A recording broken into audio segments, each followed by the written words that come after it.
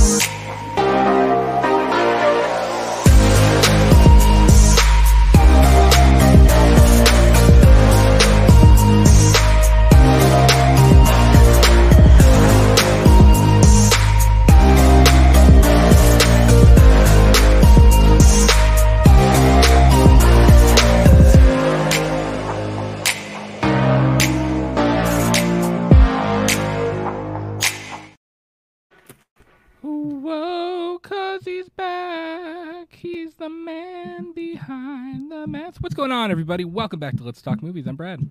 And I'm Miguel. Happy Saturday night. Got the kettle corn out. I needed a snack. I had a really big lunch, so I didn't eat like a big dinner. And I had some kettle corn, so I was like, I'm gonna pop in the kettle corn and have a little snackage as we hang out and do our thing. I have like fucking poppers kettle corn. Pretty fire. Poppers kettle corn? What's poppers? Popcorners is what it's called. I don't know if you said poppers, like jalapeno poppers. Jalapeno No, popper it's actually kettle pretty corn. good, dude. That'd be disgusting. You've obviously never had fucking jalapeno poppers. That shit is fire. I haven't had that in like years. Jalapeno poppers are good. Here's the thing, though. You can pick one. The other one goes away forever. It's like sweet, like traditional kettle corn, or buttery popcorn. Kettle corn. That's what you'd keep. Oh, that's what I get rid of. I don't know. I didn't know what I didn't figure out what the question was. It's legit kettle corn is good. Like I'd pick butter popcorn all day though. I mean, I can do kettle corn every once in a while, but like, it's not as I'm dropping it on my lap. It's not like I'm gonna eat it constantly kind of person. It's just not me. But It's just I'm a butter like guy. after a while it can get really sweet. But then again, I've talked to Sierra about this. I've gotten sick from popcorn because I eat way too much and I eat it way too quick. So Especially, like for instance, what we're about to talk about today, we're doing Oppenheimer. Like she told me, she says, "Do I need to get my own box?" And I said, "I guess so. I don't know. Is this a long movie?"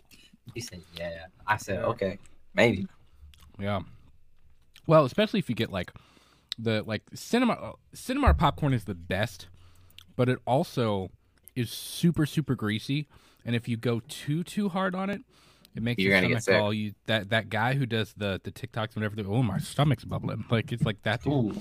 Yeah. Ooh, my stomach. No, I get it. Like I have definitely done that. I think when I saw Enter the Spider-Verse or Across the Spider-Verse, I did that because my go-to, which I'll ask you what your go-to is, obviously, but my go-to, like purely like wanting to go see a movie and enjoy it, is like a medium popcorn or a large and a large slushy. That's I'm a me. popcorn and Coke kind of guy. Yeah, like and I used to be like that, but I just enjoyed the slushies a lot more. So imagine that much sugar and then that much butter going in your body for 2.5 hours, if not sooner, because you're a slob. And then you get out in the sun and you're over like Yeah, you're all Yeah. bloated when you leave the movie theater. I'm not Bro, a big soda person, I've but at walked the out of movie the theater, theaters with the sun beating down on me after eating so much popcorn. Like, I genuinely felt sick after I left. I said, I don't think I can do this. you said, mm. Bro, I didn't feel good. Yeah, so. Well, listen, we're going to have a little bit of some popcorn ASMR going on here. And listen, this is episode number 116 of Let's Talk Movies. We have been gone on a little bit of a hiatus for 2 weeks. I'm getting back into the swing of being in teacher mode. Miguel's been busy at work. I've been busy at work. There's been a ton of stuff going on. And I literally haven't even... when I opened my laptop earlier to make the thumbnail and to like schedule the show and everything, it was dead. Like, I literally have not opened my laptop for like 2 weeks straight. Also, it was like just not turning on. You had to charge it. That's funny. Yeah, Mine's I had to always on charge it. charge, which is probably a bad thing. Yeah, I have not been in channel mode. So, sorry we've been gone for a little while, but hopefully we're getting back into that, you know, that rhythm, that constant, like, that schedule. Because, you know, the summer, even people who have jobs that go through the summer, I feel like the summer is still different because everybody's, like, out doing stuff at night and, like, it's a different time, you know, than the other. Like, in winter, it's cold out. You don't, like, when you go home, you're just home. You don't want to go do anything else. Like, cuddle up with a blanket on the couch. But, you know. No, I get it. Summer's a little bit different. So, getting back into the swing. You know, I was thinking about this earlier. It's different as a teacher, like back to school mode. Do you remember that, like, distinct back to school feeling? Like, when you walk in, like, a grocery store and, like, all the, like, crayons and everything are in the... Like, you don't remember that? Oh, yeah. It was always such, like, a distinct feeling of, like, okay, the summer is, like the summer has officially come to a close now, and, like, it's school time. It's time to get rolling again. So. No, I've definitely felt that in some Food for regards. thought. I felt that the other week because of, with school coming back in near us, because I live near a university. Mm-hmm. Bro, I never wanted to, like, not go into a Walmart ever again. Yeah. Until, like, It's crazy. the other day. I truly felt like I was like an old guy, and I was like, all these young generations just getting in my way. Yeah, I was we like, talked yo. about that last night. I had a late night at work, and Miguel and I went and ate dinner last night. And I was like, are we becoming the people that just want to, like, have a beer after work and, like, are irritated by loud sounds after you've been at work all day? Like, are we? And I was becoming like, that? no, man, I like to enjoy myself going out. And no, I actually don't like this anymore. Yeah, like, I just want a good dinner and, like, either to go home or to go, like, just to have a beer and hang. You know what I mean? It's funny. We're at that point in life. Hey, I'm okay with that. To some people that's considered a milestone. It's okay. It's okay. It's all right. Hey, did you hear? I just saw your cup. Did you hear Buc-ee's? They're gonna build another Buc-ee's, like fucking in Kentucky. Yeah, I saw that. Well, I saw the news about one in Ohio. They're putting one in Ohio now. Okay, yeah. Everything from the South is moving up. Like Publix. Listen, I don't know if I've ever talked about this on the show. I'm from Florida, and Publix is the best grocery store of all time. Like, there's no comparison. Kroger, I'm sorry, but there's not. And they're putting in a Publix in Lexington. They're putting in a Publix in Northern Kentucky. I think they're putting one in Southern Kentucky. Like, Kroger, Publix is making the move on you. Like, they're getting the jump on you. It's happening. The only thing about Publix is it's super expensive. Like, it's way more expensive than, like, Aldi or Kroger or Meijer. Like, it's definitely like the rich people Kroger. Yeah, how can I say this? It reminds me of because I've heard the same thing about Trader Joe's. Trader You guys Joe's don't know is what good Trader too. Joe's is. I mean, That's comparable, but Publix is bigger. that's somewhat expensive. That's what I was told. Because I was like, man, I have never been to a Trader Joe's. I'd like to go to one.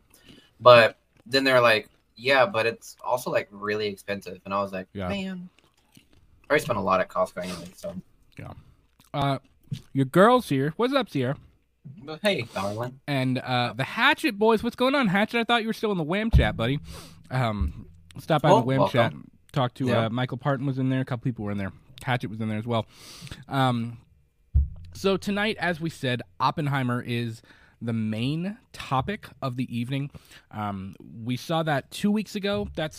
We've had a nice chance to stew on that movie for a little while because it was a lot. And honestly, when it comes out on Blu-ray or to rent it or whatever, I might rent it again and rewatch it just because there's so much information.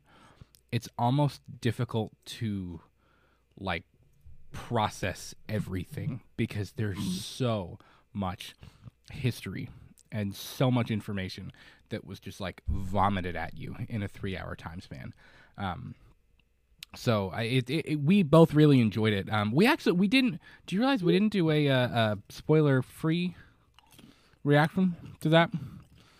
Like completely slipped both of our minds when we left Lexington. No, I did. We also went to a different theater than we normally go to. Yeah, no, I knew fun. because of that exact thing. Because we were in a new environment. Yeah, it was 3 hours. We were scared. Buck tired. I'm sure we were like, I don't think we can manage this. I cannot give you the we also exciting... parked like 3 or 4 blocks away, so we had to walk back to our car. We gotta walk a dick here just to get to the movie theater, eat a bunch of food, and then continue to eat popcorn and drinks, and then walk another dick here back to our cars. Yeah. I was like, brr. Well, we had some fire burgers though. I'll tell you where I really want to eat at. They opened a Nick and Norman's in Lexington. I really want to eat there. Maybe that'll be a scare fest. You mentioned it the other day. You mentioned it during that movie down, and I was like, man, if we weren't like somewhat pushing time, I would have.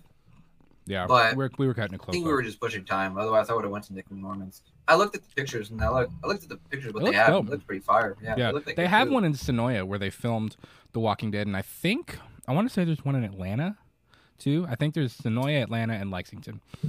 So why Lexington though? I don't know. Because Sonoya and Atlanta are like places that they were filmed. Exactly. The only thing I can think of is because it originated in Kentucky, but it originated in Cynthiana. So like, but also Cynthiana's not really a big enough town. Careful what you say. We have fans here. Careful. I don't know. I'm just saying. No offense to anybody in Cynthiana. It's just it's not a really big town. You know, I have people. No. I know people from Cynthiana. I mean, so do I. I'm not knocking it. Shout out to the Cynthianians. Absolutely. Cynthianians. I really want to do, dude, we got to go film there and do the Walking Dead, like, walking tour. The Walking Dead walking tour. See the mural and, you know. Well, I mean, it's self-guided. It's, like, just kind of different locations, hitting up different locations that, like, inspired, like, the street that inspired Rick's house in the comics and, the hospital... the mural, stuff like that. There's all kinds of, different stuff. But yeah, I'd like to do that. We'll set up the time for that. We'll just head it up, take a half a day. Cynthiana or do I? It's kind of in between. It's kind of in between. It's out of the way for both of us, though. East. Yeah, it's a little bit slowly triangulating our location. Keep doing it, buzz. Yeah, absolutely.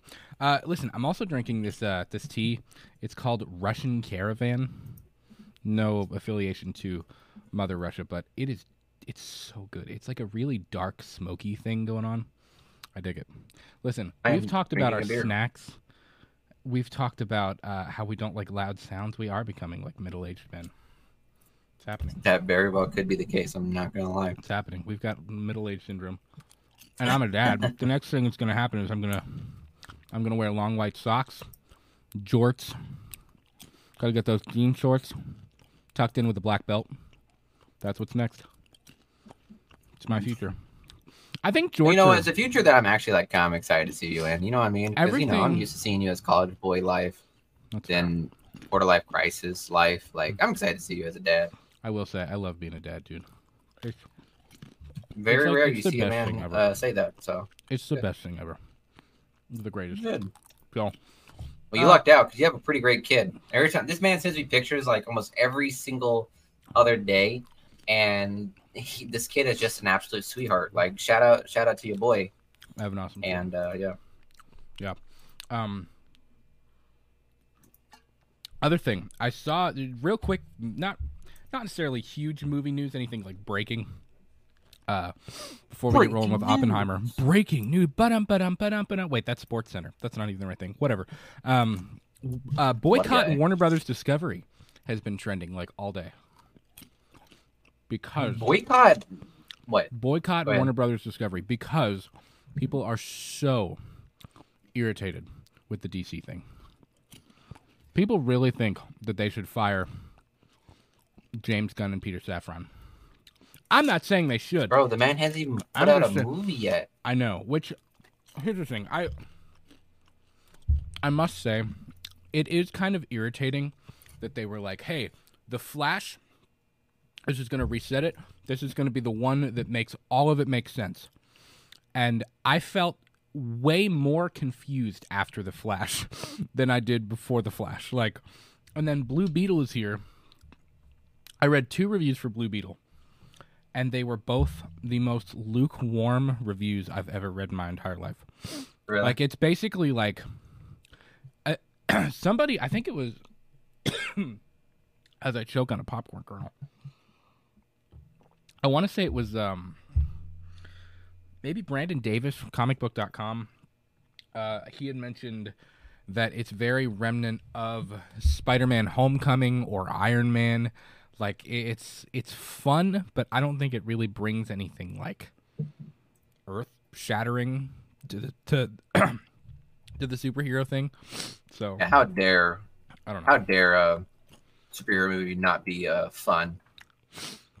Well, here's the thing. I don't. It's the same thing that like has happened with the whole thing. It's like they rush it. Like, I understand Blue Beetle is a cool character, but like, why now? Like, why when you're trying to rewrite a universe? Why is like? I don't get why they're coming out swinging with Blue Beetle. You know what I mean? Like, it just feels like they're still trying to walk before they can run. Like, right now, it feels like more of the same thing. And then you combine that with the confusing mess of the timeline and what's happening. Like, it just there's so many questions about the timeline and about like what direction are we? I feel like Jim Carrey in Liar Liar when he's like, what the hell are you talking about? Like, it just I don't understand where they're going towards. Like, where does, like, after Blue Beetle, if I oh no, there's Aquaman. Aquaman's not going to reset the DC universe, dude.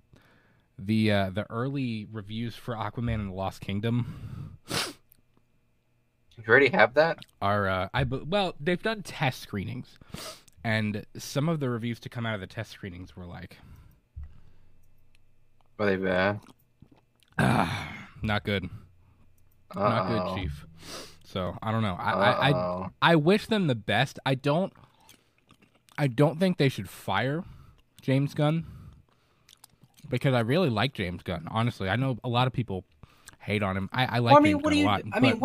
What are you gonna do? What is James Gunn gonna do with projects that were already finished? If you think about it, and he's trying his best. Like, look, and that's he Peter is- Safran right there. If you really want to fire someone, fire Peter Safran because I mean, nobody been there.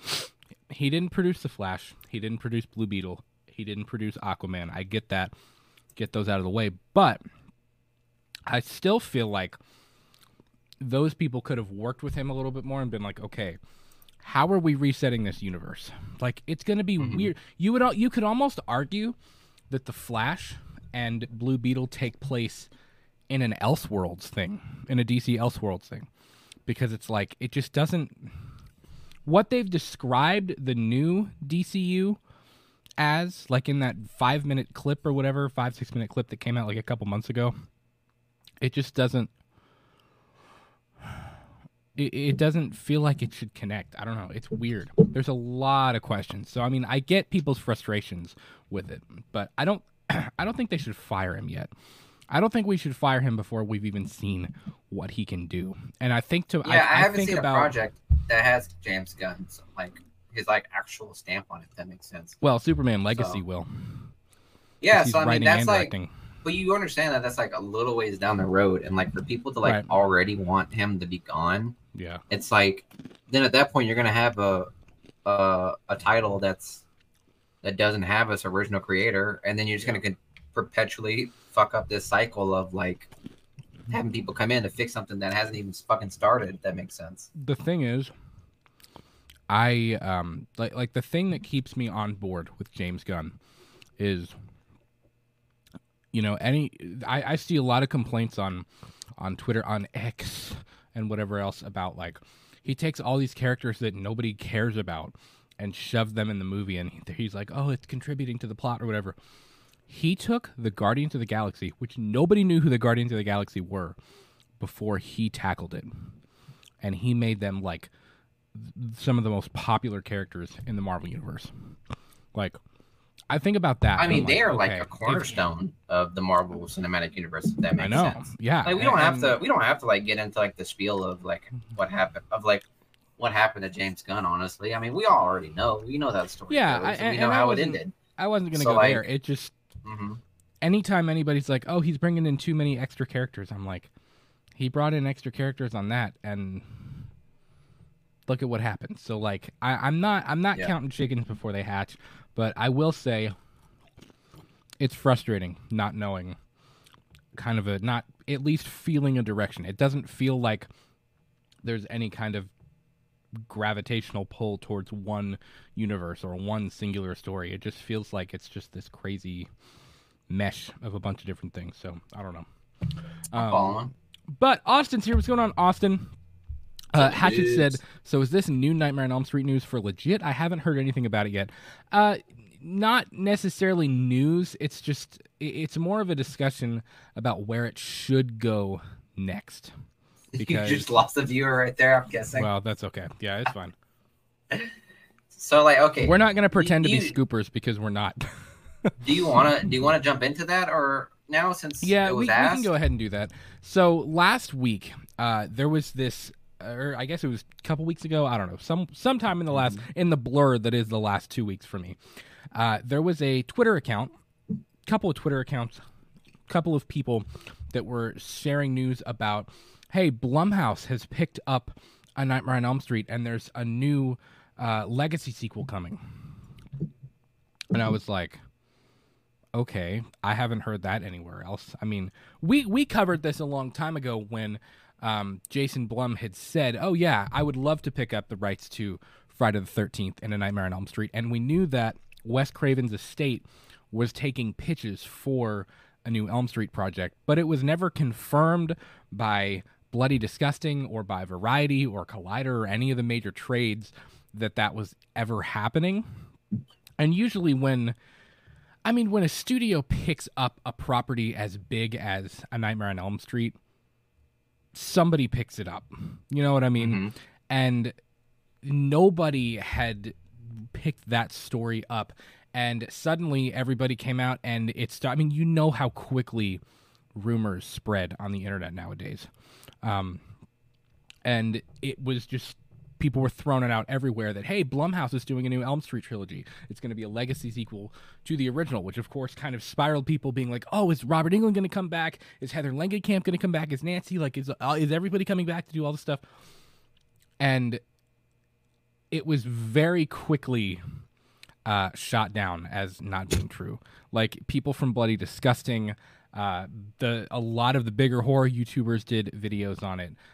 People that are attached to Blumhouse and Universal and some of these things were like, no, like Blumhouse has not picked it up. That's not a thing. So that happened, but that kind of got me thinking, and it's a question that for the big three, for Halloween and Friday the 13th and Elm Street, there's kind of a big question as to what should come next. Like, what should the next chapter in those franchises be? So I thought we would have a little bit of a dialogue about what the next chapter for Elm Street should be, because we've already remade it. Really, you could argue that for all three of these. All three, like the big three, have already been remade. That's already happened once. So do you remake it again? Do you go the TV series route?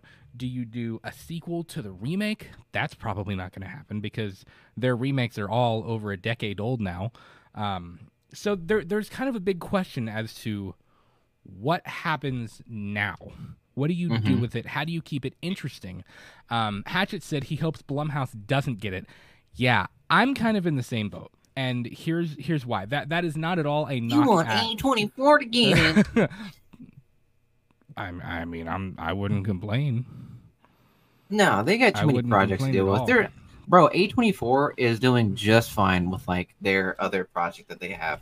I don't know if you've heard. Like, I mean, I think out of the two films that have been out so far, like the one I'm really excited to see is that recent installment of The Mentor or that vampire The movie, Demeter, yeah. and A24 is Talk to Me because get that on the I've I heard hear good that on things the about Talk to TikTok Me. sphere, the Twitter sphere so much.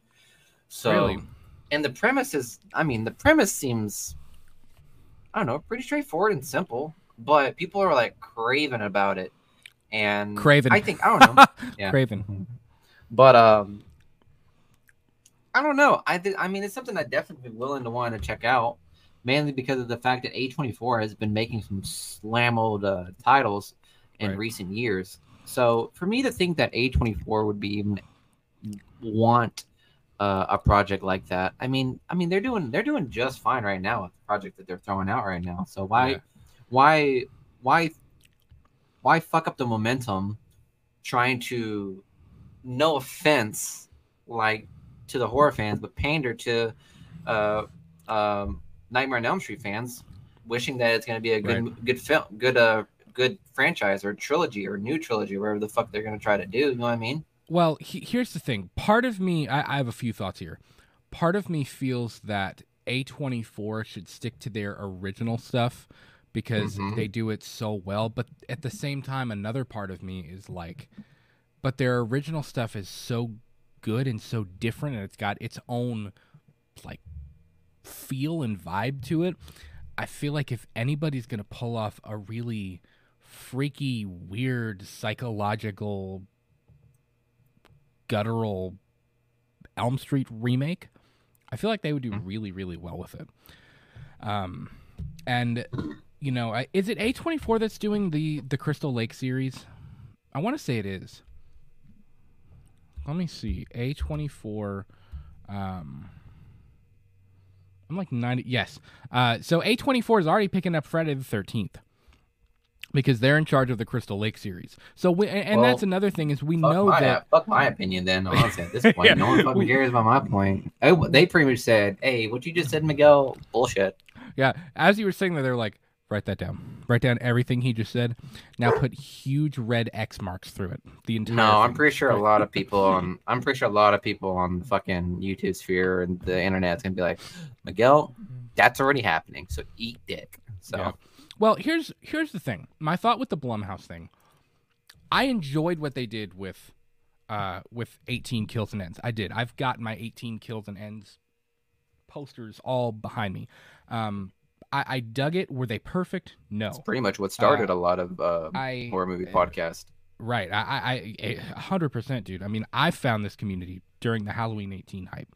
Like, that's how I found the Wham guys and Dave and all of that stuff. I mean, that was kind of the birth of this channel, even though this channel didn't come out for, 2 or 3 more years after that. But, Yeah. anyways, I liked what Blumhouse did, but I kind of worry that they're doing the same formula because when it was Halloween and they announced they were Don't doing get me a started trilogy, on they announced they were doing a trilogy. It was studio like, formulas. oh, Fuck me, sweet, dude. that'll be kind of cool. And they were like, hey, we got The Exorcist and we're doing a trilogy, and it was like, oh. The Exorcist kills and The Exorcist ends. Why are they doing a trilogy for all of them? Like Halloween, okay, I get it, but an Exorcist trilogy? I don't know if that's going to work. I hope it does. I have high expectations, and I'm Yes, because optimistic. there about is The Exorcist confirmed Believer. sequels, correct? Right, they're confirmed as of now, but Depending on I how this think- one goes. I think this first one is already a split theatrical direct-to-streaming release anyways. And as it stands, I think the other two are set to go directly to streaming. I don't even know if the other two are getting a theatrical release yet, for sure. Holy like, shit. Yeah. So it's Yeah. like, the reason that I don't want it to go to Blumhouse is because I don't want it to follow the same legacy trilogy formula. I don't think that's going to work for everything. Just because it worked for Halloween doesn't mean it's going to work for The Exorcist, and doesn't mean it would work for Friday the 13th or It or Elm Street or any of the other major, Texas Chainsaw. Could you imagine a Texas Chainsaw Massacre trilogy? Okay, hot take. No thanks. But no. And much love to all of these Texas Chainsaw Massacre fans, but my man, when you've had an opportunity to do a remake and it bombs so bad, I think it's safe to say that, like, bro, I'm not gonna lie, Texas That was a Chainsaw Massacre requel, has though. got to be the weakest franchise out there. The It's- amount of hit and misses out there is probably the weakest horror franchise. Of the big, let's say the big five: Halloween, Elm Street, Friday the 13th, Scream, and the Texas Chainsaw Massacre. I think it's probably the weakest. It sucks because the first one is so good, and the remake is so good. Well, But maybe it's just everything one of after those that like is one and so dones. bad. Yeah, maybe it's And one of those like one and dones kind of thing where like you honestly, the only thing you can do is remake the original at best. And because if I'm being honest, what do you think? And I there's a love the film I was remake. thinking of. I just did Yeah. a whole 15-minute video on the TCM 2003 Mhm. remake. It's great. It's my favorite of the big horror remakes. And honestly, I think there are some things that movie does better than the 1974 original, which I know is a bring out the John Wick guns thing, but I mean, do. think about it like this. I love it. Here, let me tell you something, man. Here, Ugh. let me drop some car knowledge on you real quick, okay? If you buy a first gen car, you're almost guaranteed to have like problems because it's the first generation like vehicle or model. Okay. But like future models down the road, when they start fixing these problems or making some things worse, like obviously the first gen could be like the best one out there, but obviously it's going to have some problems. Yeah. And there'll be future models or quote unquote titles that just do the film better. So I mean that's just how that works. Okay. Well, But and it. I know we're talking Elm Street here, but like the thing that I love about the 2003 remake is like I find it scarier because in the original film, yes, it's you feel isolated and it's grimy and the characters are scary. But the remake, there's something about the way it's shot and the way they handled the family dynamic in the 2003 remake that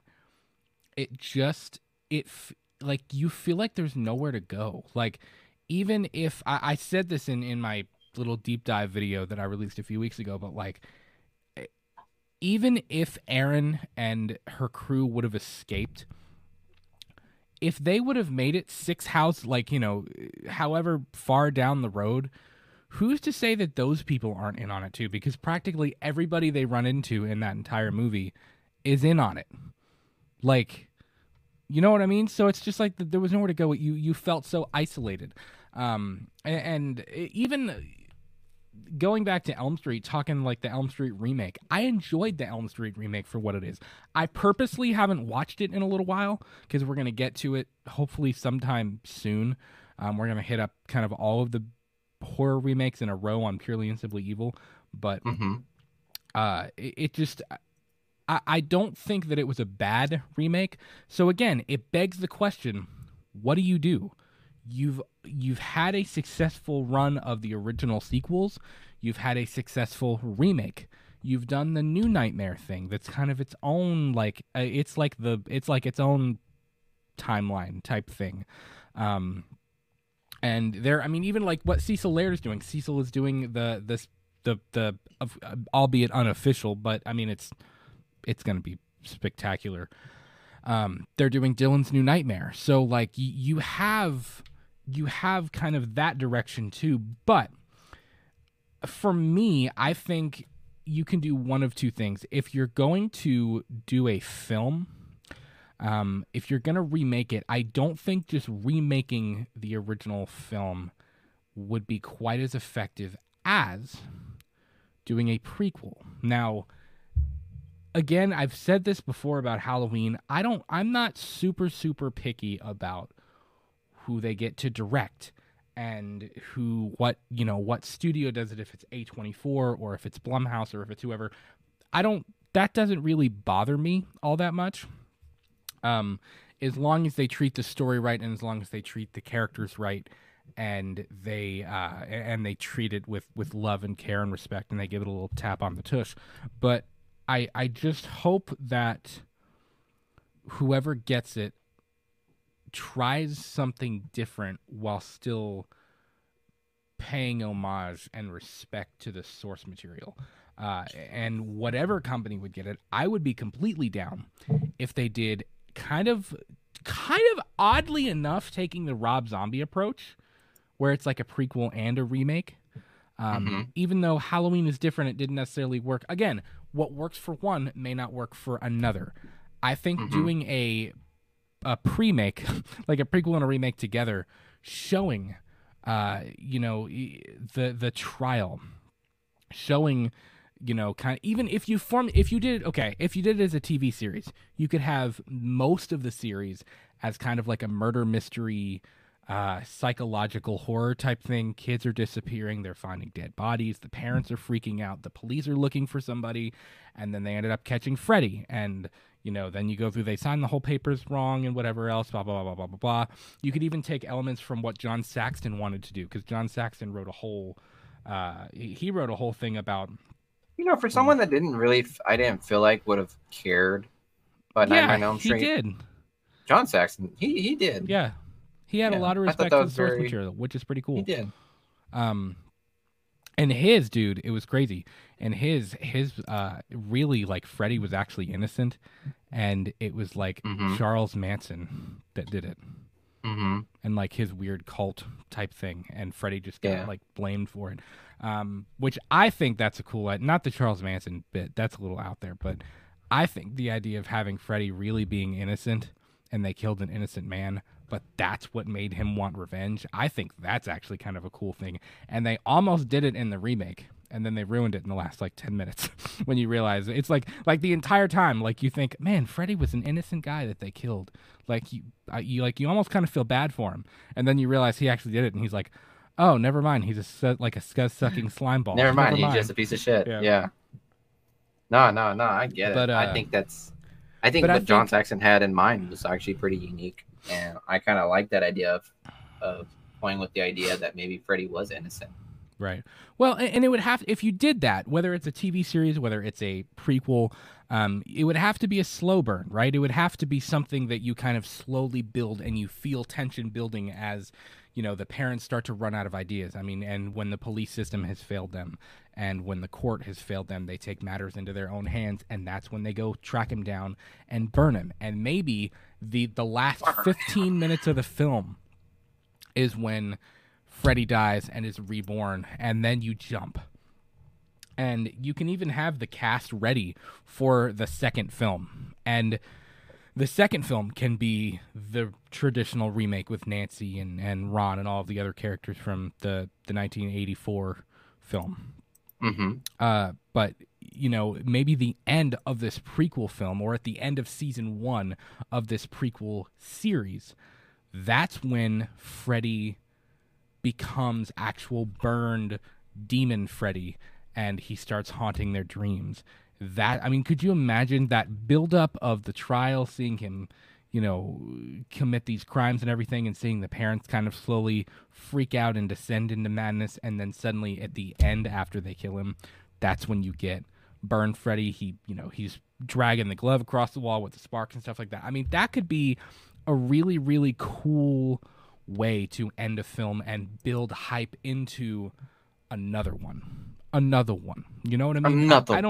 Another one. I don't think just doing a traditional remake of the original film again, right out of the gate, is a super great idea. Personally, I don't think it's a great idea. No, I get but that's my take. Like, I know other people might have a different idea. There are some people that are in the camp that, hey, the sequels were successful, like, just do a sequel to Freddy's Dead, like something like that. I think it's been a little too long. I think it's been way too. You think been people a while. Probably wouldn't have cared? I think the only thing it would have is a cult following. Right, and I think, I mean, we've talked about this on the Purely and Simply Evil shows, like going back through them. I mean, they revamped the rules like every single time. There were new rules and new, I don't think that would work as well as they would want it to. So that's my take. Do you have any thoughts on where Elm Street should go from here? I mean, I'll probably be in the camp where I think he's charismatic enough to end up as a TV show. If I'm being completely honest, I feel like he's charismatic enough to like want to be in multiple seasons. And as the same as what's going on with Chucky, which I mean, personally, I haven't heard much news of how Chucky's been doing, other than what I've heard like a while back. I didn't watch it. But I heard that it was things. I heard it was like really getting a lot of good traction. So for someone as charismatic as Chucky too, because if you think about it, one of the main things that made Chucky so famous was the fact that he was like a bad mouth serial killer that just, people kind of like awkwardly kind of root for, because he's just like that charismatic on the screen. So I could see the same thing for Freddy, because like over the years, like it's kind of hard to like bring back the scary aspects of Freddy as opposed to what they did with Michael Myers, because Freddy's already got that TV personality of like MTV Freddy, and like of him wanting to break the fourth wall and stuff like that. Like that stuff is already like something that's like well known within the community, whether you know it or not. And I think that if they ever were to like revamp the thing, I could totally see the actions of it being a TV show. And I at least would want that to happen, because I thoroughly would take the time to watch a show like that, if that makes sense. Yeah. Well, and here's the other thing. Also, because I'm not really all that interested in like watching a movie and then waiting for the trilogy thing to happen. I'd much rather I'm more in regards to like content, I'm much more happy with coming back a week later after the next episode popped up and be like, ooh, what happened this time? Yeah. You know what I mean? Like, what did Freddy do this weekend, guys? Yeah. Well, and let me back up to what I was saying earlier too. You mentioned like the TV personality side of him. Like, I don't think if you do either way, if you do a series or if you do a prequel kind of film. See, that's the thing. I feel like you would cut down on the charisma of Freddy. Well, you don't want to go back. You would want to go back to like the more sinister, playful, playing with your food kind of attitude that Freddy was known for, and like Freddy 1 and 2.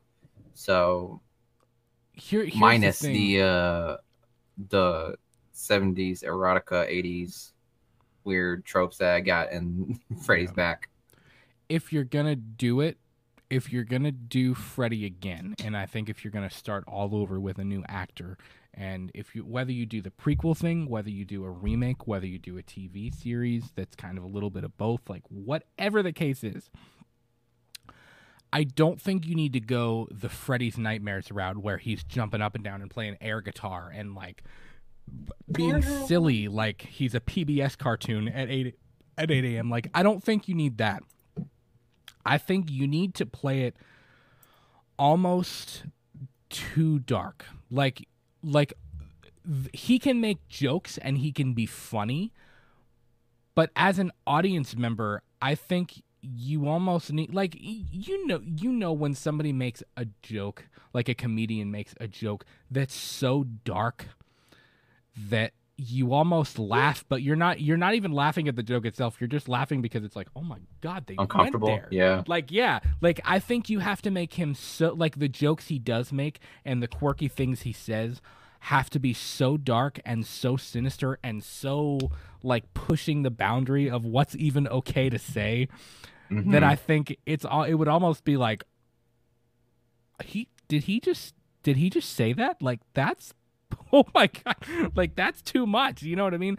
I think that's how dark you have to go with Freddy. And even if you're going to do the prequel thing and you show him as like a regular human being and then as the demon Freddy, I think you almost do it as like a, not that you have to dive deep enough that he actually has a split personality, but the human side of him can be super, fake, and he acts like he's this little guy who could never do anything like that. But then you get full on the other side of him. Like, if you got somebody with a really, really killer acting range that could turn that on and off, where, you see him faking it out in the courtroom or to whoever, he acts like this innocent dude who could never hurt a fly. But then when you see him actually about to hurt somebody, even in his human form, like if you saw him trying to, kill one of the kids or something, if you saw him in his human form and he turned on that sick, sinister, like he's being funny but only to himself kind of thing, it could be like, oh, you know what I mean? And I think that's how serious and dark you have got to play Freddy. So I get that. So would you much rather?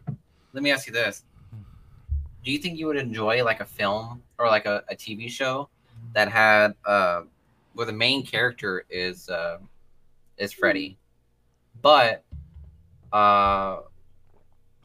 it'd be kind of like a fourth wall break kind of thing? You know what I mean? Like where he's like kind of like narrating himself, like you're watching the story unfold with him as well. I would. Maybe it would depend on how well it was done. I would almost prefer Freddy, if you're going to do a prequel kind of thing, to almost be a side character. Not a side character. I mean, he's still the main villain, obviously. But like the main character is someone else. You don't even see it from the kid's perspective because, I mean, think about it. They were little kids at that point. It's not like you're getting like the teenager high school perspective of it until he's already like a dream demon. You know what I mean? If you like formulating that story from the parents' perspective and seeing them slowly lose their mind as kids are disappearing and they're doing everything they can to protect their kid and it's still not enough, that could be really effective. Like from a storytelling perspective, that could be great. And then when you do see Freddy, in the moments where Freddy is, either, I don't even know how you would portray it. Like, I didn't do anything. You're about to act it out. I was, but then I knew that would probably not prove my point in the way I wanted it to. Like seeing Freddy being that innocent, like fake, he couldn't hurt a fly. He's this little scrawny dude who, like victim of the justice system, playing the victim thing, and then seeing him turn it on, like that could be really effective. And then in the next film or the season 2 or whatever, then you can turn it on a little bit and you can show a little bit more of Freddy. You can dive into his psyche a little bit more, like things like that.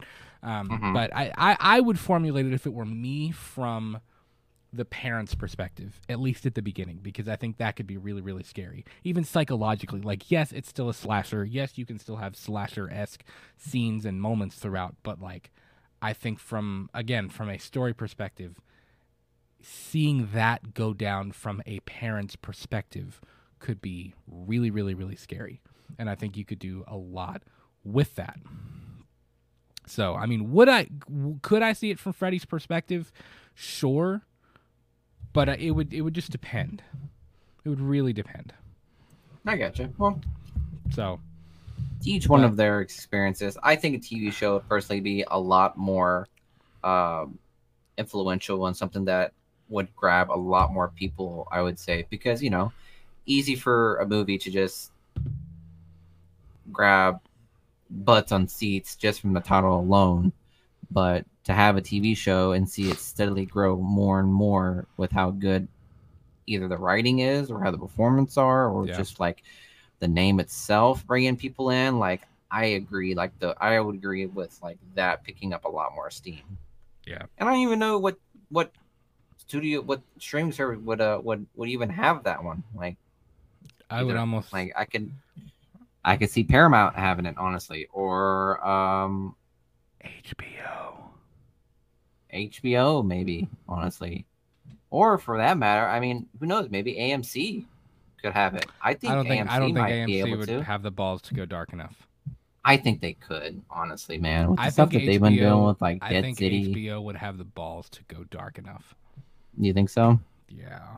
Well, yeah, if you think about it, that makes sense. Oh, So. then fuck it, Showtime. Then Showtime would have the balls to do it too. Yeah. Like at that point. Yeah, but listen, everybody, let us know in the comments below, where do you think the Elm Street franchise should go next? What should the next adventure be for the one and only Fredward Krueger? Let us know. Let us know what you think. Real quick, let me go over the chat before we get rolling with the Oppenheimer chat. Hatchet Boys said it should go back to New Line Cinema. I agree. I think that'd be cool if it's gonna go to somebody, man. Although, I don't really have a strong opinion on who gets it, as long as they play their cards right and tell a good story. Now, does New Line Cinema deserve it? Absolutely. New Line Cinema, Freddie built New Line Cinema, so I think it'd be kind of poetic. But, you know, again, they would have to do Freddie something. built New Line Cinema. They really did, though. He did. Mean, from what you told me in the commentary. They call New Line Cinema the house that Freddie built. Like, yeah. That's literally its nickname, because it was nothing before Nightmare on Elm Street, and then it became, you know, New Line Cinema. So, He, She, We, Big Boobs is in the chat. What's going on, buddy? Florence was one of them crazy ladies in Oppenheimer. She was. She definitely was. We'll talk about that in a second, I guess. We'll get there. Hatchet Boys said if they start it with whole new characters, not a remake again or a new reboot. Yeah, I could see for the like no legacy Nancy or Lancey. Yeah. Lancey. No legacy Gary characters Busey coming back. Like just oh my God, Gary Busey is Freddy Krueger. Whoo, that could be terrifying. No, I couldn't see that. That'd be scary. I don't know about that. He'd be high on coke like the whole time. Is Gary Busey like okay? Like I haven't heard anything about him like in forever. The last time I saw him was in a movie called The Entourage. If you guys know what I'm talking about. He's almost 80. Yeah. Gary Busey is what I imagine Val Kilmer if he went buck wild. Did you agree? Yeah. Here's a so I typed in Gary Busey. The very first news story I see, Gary Busey.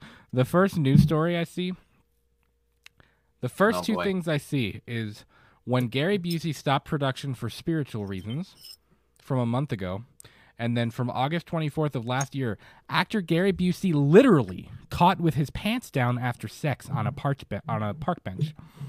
Those are the two. That's the first two things I see when I type in Gary Busey. The old Google. Gary Busey just being like that, though. Listen, man, coke. Is that what he was on? Is that what he's on? I think so, from what I understand.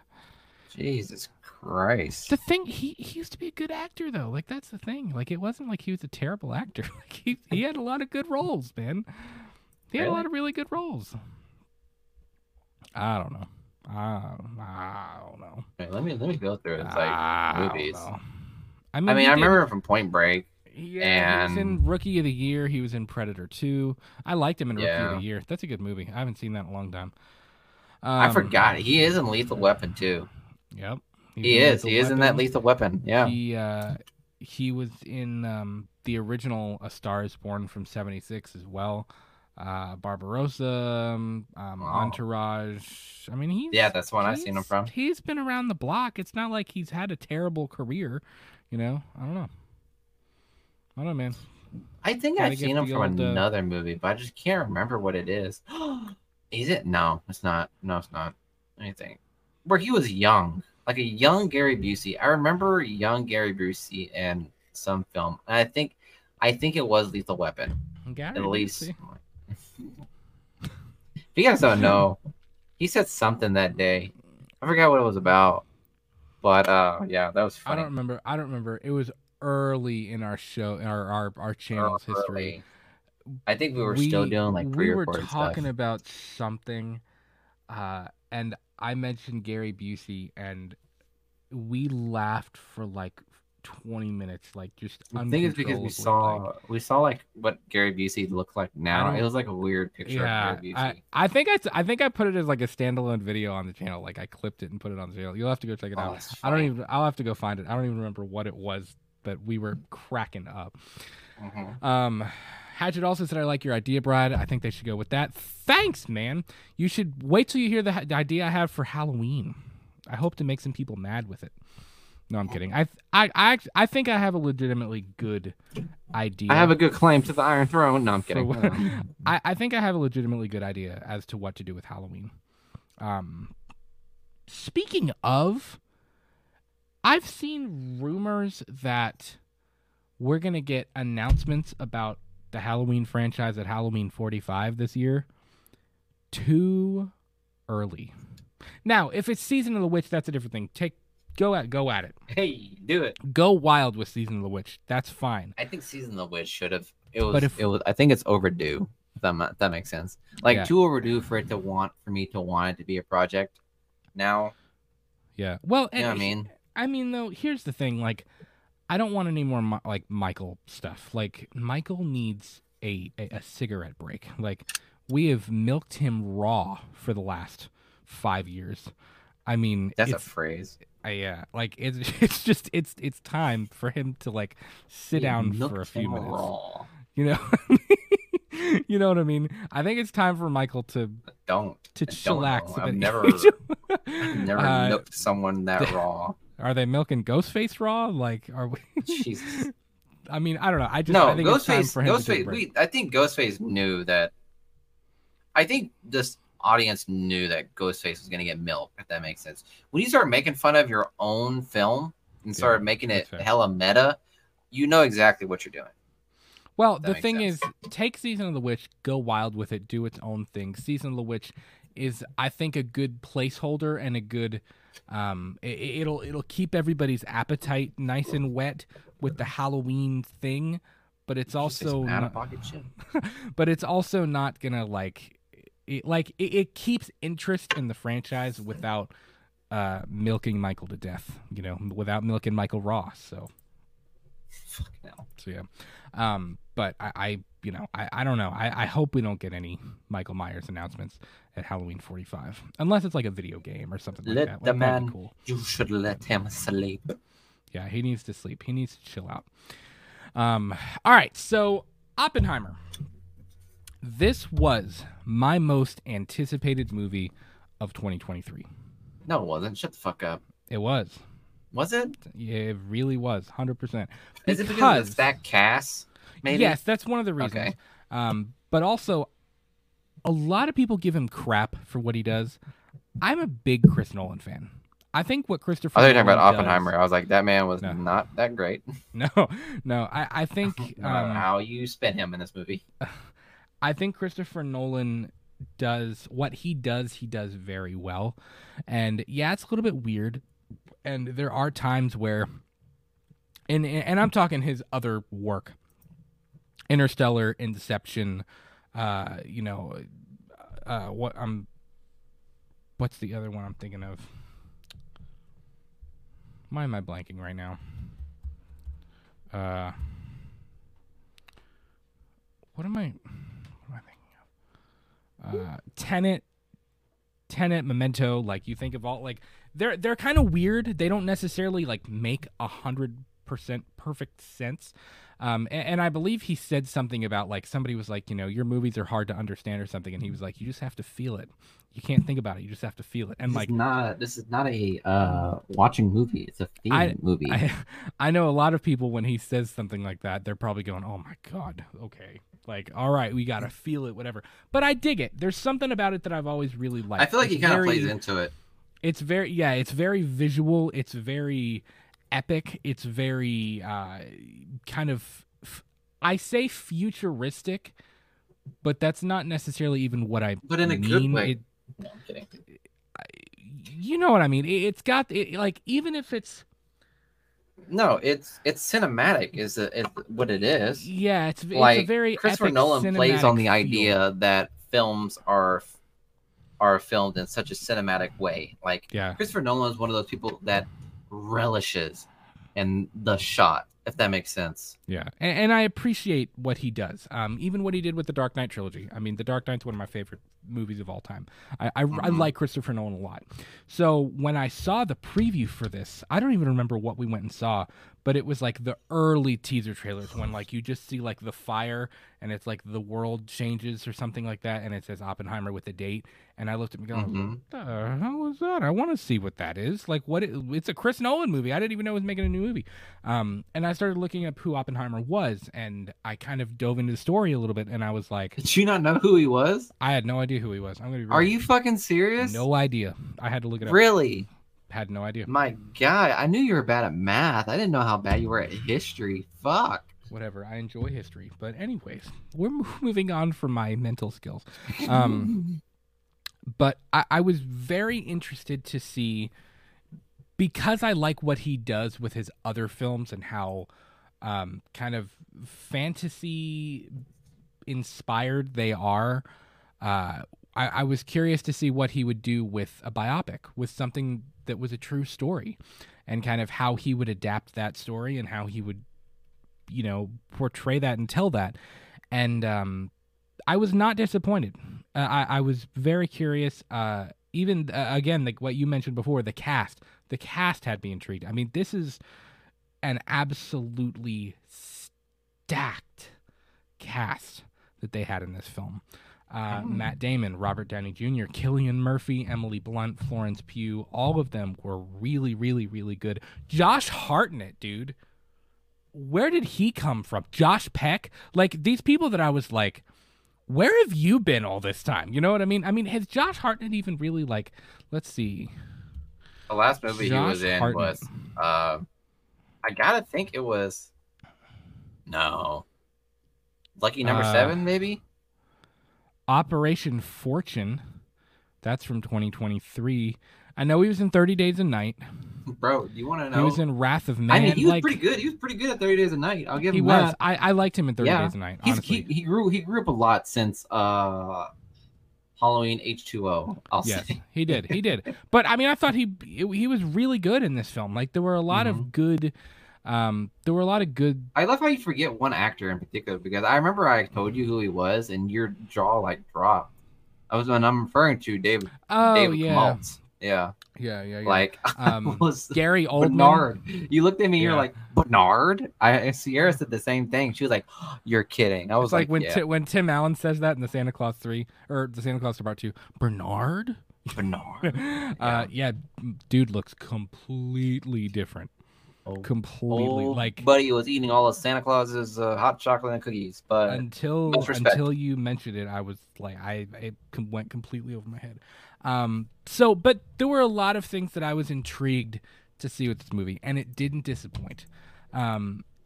Again, my biggest compliment to this film was the cast itself, because not only were the casting choices really, really great, but the performances, I 150% expect to see some Academy Award nominations for Oppenheimer. 100%. Now, if the SAG strike is still going on, I guess there won't be any nominations. No, but yeah.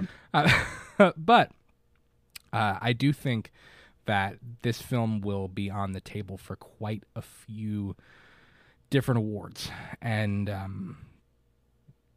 and unfortunately, it's not going to be the summer blockbuster that we thought. It's going to be a good movie, but it's not going to be the summer like blockbusting hit that we thought it was going to be. Well, it's the highest grossing World War II film ever. I saw that. It surpassed that the other day. It surpassed Saving Private Ryan as the highest World War II film. Really? Yeah. And even that had like a really stacked cast. Yeah, that was another one. It had a really, really big cast. Wow. That's surprising.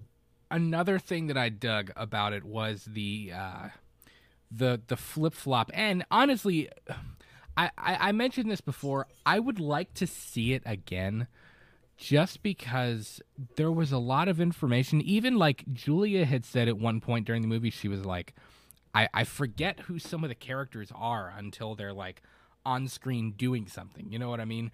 Yeah.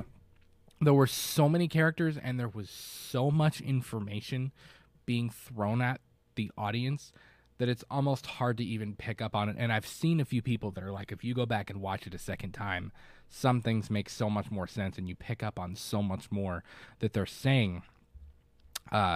It really makes you feel it. Even the switch between, well, at least in my head, I felt claustrophobic in regards to storyline because it was like flipping back and forth, and like you'll see Oppenheimer's reaction to things, and with the whole like interrogation whenever he's trying to like or quote unquote his badge renewal, mm-hmm. and like how they're throwing like bombshells on him that he's like not prepared for and stuff like that, and it's like it'll flip back and forth to things like that, and I just felt claustrophobic because that's pretty much what they wanted us to feel in that room. Right. Was because of like the whole point was to ambush Oppenheimer and his badge renewal and like just give him all these like things that we have on him just to get him out of the hydrogen bomb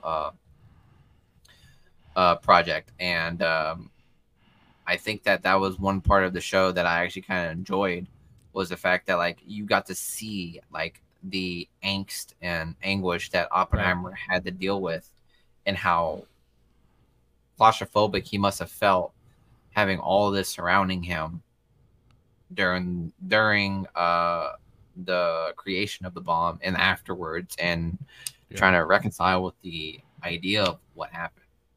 Well, it's not, I mean, obviously it's formulated from Oppenheimer's perspective. Even the switching of the black and white to the color was supposed to be, the things that are from his point of view to the subjective stuff and things like that. But the story is told from... Right. The story is technically told from Strauss's perspective, from Robert Downey Jr.'s character's perspective, and kind of what happens with him. But with that being said, you feel... And this is where Cillian Murphy did such a good job portraying Robert Oppenheimer. This is where the writing was so well done. But you feel the weight of the events, the rush to make the bomb, the completion of the bomb, and the success of the Trinity test, and then the really dark, regretful nature of what happened after the Hiroshima and Nagasaki bombings, and you feel it. It's like again, I'm going back to the Christopher Nolan thing. You feel it from Oppenheimer's perspective, even though it's told from RDJ's Strauss's perspective. You know what I mean? It's interesting. It was a very interesting. Honestly, it took me a little bit of time to understand kind of like the layout of what was happening, switching from the past to the future to the present, then back to the future, then back to the past. It was a lot going on, and I thought that was really creative. Chris Nolan said he wrote the script from Oppenheimer's perspective, which is interesting because, Cillian Murphy in an interview, he was like, the first time I read the script, I didn't understand it. Like, I didn't get what I was reading until he went back and he was like, this is genius. Like, this is really, really cool. This is really, really well done. Like Nolan thought that, or?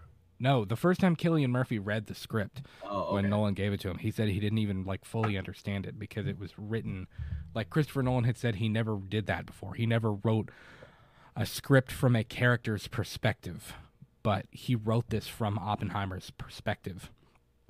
And of course, I almost kind of thought of Strauss as the narrator, even though he wasn't a typical narrator, but it was still kind of that same idea. You know what I mean? He didn't necessarily narrate it, but the story was told from his perspective, which was kind of cool. At some point, because you're watching this and you're processing what's happening, it wasn't until obviously on an intellectual like surface level, I obviously understood this was a true story. But when you're watching it play out, it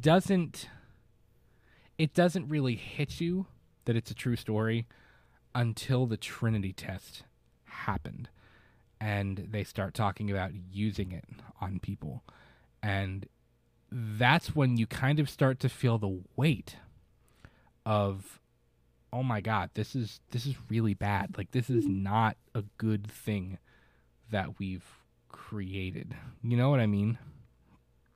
Like, it's and you start to feel that with Oppenheimer. You start to feel when he kind of has that shift of like, because the first third of the film, first 2/3, whatever of the film, they're in such It a felt like mad dash yeah, it to felt like a create race the of bomb. it felt like a race of knowledge and Yes. intelligence between two countries of saying like, well, if this country is not going to do it, another country's going to do it. You know what I mean? Like, if they're not going Yeah. to do it, we're going to do it. If we're not going to do it, they're going to do it. One of Kind of my thing. And that's kind of where the race happened. But then when it came down to like after Hitler died, and then Japan was still like well within the war, that's when it really started hitting you like, this is real life. Like, this was yeah. a decision that a small group of people decided collectively that this was the right course of actions to take that led to thousands of people dying. The thing that really gets me, and one of the lines that stuck with me, is when I forget who it is that he's talking to when he agrees to become the head of the Trinity Project or the Manhattan Project, and he's developing the bomb and things like that in the early stages when they first are building the town out in the middle of the desert. When he says to that guy, I don't know if we can be trusted with a bomb of that much power, but I know that the Nazis can't. Like, I know that Nazi Germany can't. And that kind of hit me like, that's true. Like, can we trust ourselves with something like that? I don't know, But it also raises the question. We don't even have to talk about like the philosophy or the theology of why we made the atomic bomb and why we used it. Like, that's something that's like people now still have that, though? Well, I think that's, at the end of the day, I think that's I know we haven't got to the ending yet, but I think that's the message, the crux of the whole thing. That's the profound meaning of his vision at the end of the film. I think I think if you don't talk about that, that's like, no, what I mean is why we had to do it then is the question. Oh, why I we had to understand. do it then was like, that was kind of like already given. Like, if we weren't going to do it, right, the other guy was going to do it, and then the world right. would have been completely different. The question remained was where the question started like happening, where like, how can I say this? Where hesitation started happening was after the events of Hitler's death, where was there's no point. Like, the Hitler's gone. Like, the big bad is gone. And do we really need to use this weapon to end the war? Like, do we, or do we sacrifice this amount of soldiers, or do we consider this as mercy? Like, that's where the conversation happened. But at the beginning of the movie, it was well established that like, if we weren't going to make it, Germany's going to make it, and Germany's going to fuck us all to hell. Well, and that's the thing, and I think that's where the emotional turmoil with his character, it's an interesting, he was an interesting dude. I mean, the first little bits we get of him when he's very in much. college. If you want a fact versus fiction kind of thing, here's a fact versus fiction. Oppenheimer trying to poison his professor, fact. Niels Bohr wasn't there, but old boy did try to poison his fucking professor. Really? I thought his family said that wasn't true.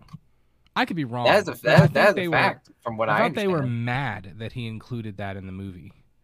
Well, I'm sure they were mad because this shit was probably true. Did Oppenheimer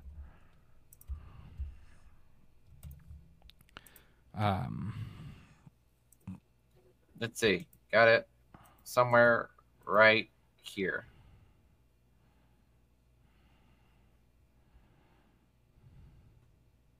While studying Cambridge in the mid 1920s, Oppenheimer was able to meet many important physicists, including Patrick Blackett, whom I liked very much, he later wrote, and American Prometheus. Bird and Sherwin wrote that Oppenheimer admired Brackett, who would become his tutor, but future Nobel Prize winner was practical, hands-on physicist who pushed his students to do lab work that Oppenheimer found difficult. He preferred going to lectures and reading. During his time in England, he was living miserably, and then in the movie, Niels Bohr nearly takes a bite out of the apple, but in the scene that was invented for dramatic effect, it was Ernest Rutherford who introduced Oppenheimer to Bohr. Cambridge officials learned of the incident, and Oppenheimer's father convinced them not to press charges. Instead, Oppenheimer was put on probation and had to see a psychiatrist. Interesting. Very interesting. Mm-hmm. So he did, and they slightly changed it, but even like you get going back to my point is you get this. There are kind of two sides of him. And the reason I think that line was so profound when he says, I don't know if we can be trusted with it, but I know that they can't be trusted with it. And there was no question. They had to. 100% they had to make it. It had to be done. But I think even when you get to the final line of the film when Einstein says, now it's time to live, for you to live with the consequences of your achievement, I think somebody would have done it. If it wasn't Oppenheimer, somebody in some country would have created it. And the thing is, you have two sides of this character and of this person. You have the science side of him, where he is extremely eager and he is extremely interested in the science of nuclear power and how it all works, and he wants that. He wants to figure it out from a science perspective and from an intellectual perspective. But then at the same time, you have the other side of him where he's like, this is also a lot. Like you almost get the sense that he was at war with himself. After he was so not blinded, but eager from the scientific educational side of things to do it, that by the time it was actually done, he was like, oh, like I think that's when it sunk in, like, oh shoot, okay, we did it. You know what I mean? I don't think the fear ever really hit him. And that fear of, if we don't do this, the Nazis will. And then, let's be real, if the Nazis would have developed the atomic bomb before anybody else, we could live in a very different world right now, Yeah. So I think that's that was the interesting thing about that moment in the film, and that stuck with me. That stuck with me for the last 2 weeks as I kind of pondered everything. I would say that good old Oppie had he had his own quote unquote Pandora's box, if that makes sense. Yeah. And he knew that as soon as his team was able to figure out the way to create this bomb, he knew that the box was going to be open and there was going to be a whirlwind of turmoil come in later futures. Like, they knew that come down the line when shit hits the fan and the bomb was dropped and the bomb was created, all it was going to do was create an arms race. That's exactly what's going to happen, because if it's achievable, then everyone's going to try to do it, whether that's Russia, Germany, or whatever country. Everyone's going to want to try to recreate what the hell happened. You know what I mean? No one's going to see that bomb and be like, oh God, the U.S. is now the most powerful country in the world now. It's like, no, now it's, now we got to figure out how to make something as big as that, or bigger, which is where the whole hydrogen bomb race happened too. Yeah. So I think Oppenheimer was well aware of the situation that was going to occur moving forward, if he was going to be, when he was able to have his team create the bomb that would soon be, quote unquote, that would soon be the death of us all, kind of thing. Right. Yeah. Well, and you even kind of get the sense that he's a complicated person to begin with, right? I mean, even when he's studying, he is super. One of the things that the movie did so well was the score. Ludwig Göransson's score, which I kind of wondered. It ended up being great. I've listened to it a few times. The score was wonderful, but I wondered why Hans Zimmer didn't do it. Just because Hans Zimmer usually works with Christopher Nolan. Had the same effect, had the same feel. The dude killed it. Is this the first project that he did with Christopher Nolan, or is this? It might. I think it's the first he did with Christopher Nolan, but I mean, he's done quite a few other things as well. You know what I mean? Maybe just schedule conflict. I don't fucking know. But it was probably a schedule thing. But he did a really good job. Can You Feel the Music is the track that is just, it's great. And it really, I mentioned that particular track because if you listen to it, it's very chaotic. It's very fast. There's a lot going on from a music perspective. It changes meter a lot. It changes like the time signature. It's constantly like changing and altering, and it's very busy. And that kind of reflects Oppenheimer's mind in those moments. It's the science part of him is just going ballistic in his mind in those earlier scenes when he's meeting with Niels Bohr and Heisenberg and all of those other people. You know what I mean? Einstein. You just get the sense that he is such a. It's like I think people like that automatically have anxiety and like issues with that because their brain can't shut off. Like they can't shut that off. There's been a lot of studies, even with musicians, like composers. I mean, looking at like Beethoven, like I guarantee you, if Beethoven was alive today, like the guy would be ADHD, anxiety, depression, like all kinds of stuff. You know what I mean? Just because buddy would be like, hopped up on pills.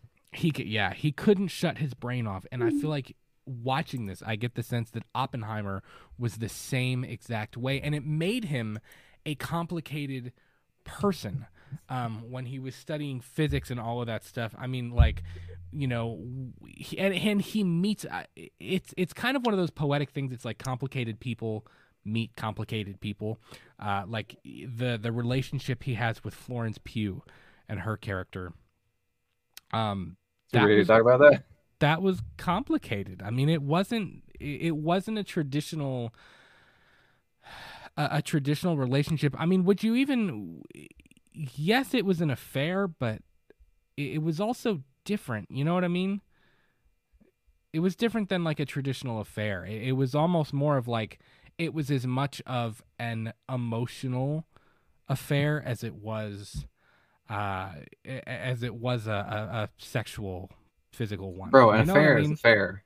I know, but you know what I'm saying. Like, I think for some people, when they have a relationship like that, it's just physical.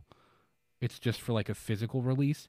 But no, Florence Pugh's character needed him like emotionally.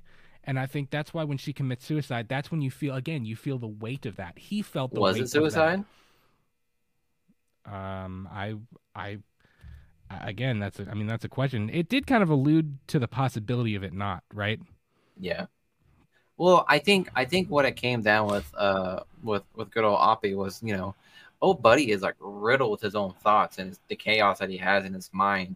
So when he was with Florence Pugh's character, like, I mean, for someone that was like that hated roses, hated the idea of labels, was just so chaotic of a person, like personality wise, it made sense for us to think that like maybe that's what good old Oppie wanted. Like he wants chaos in that relationship. That way he was able to pull him away from pull him away. Yeah, his outlet from the fucking travesty that he has in his own fucking mind. You know what I mean? Yeah, that's fair.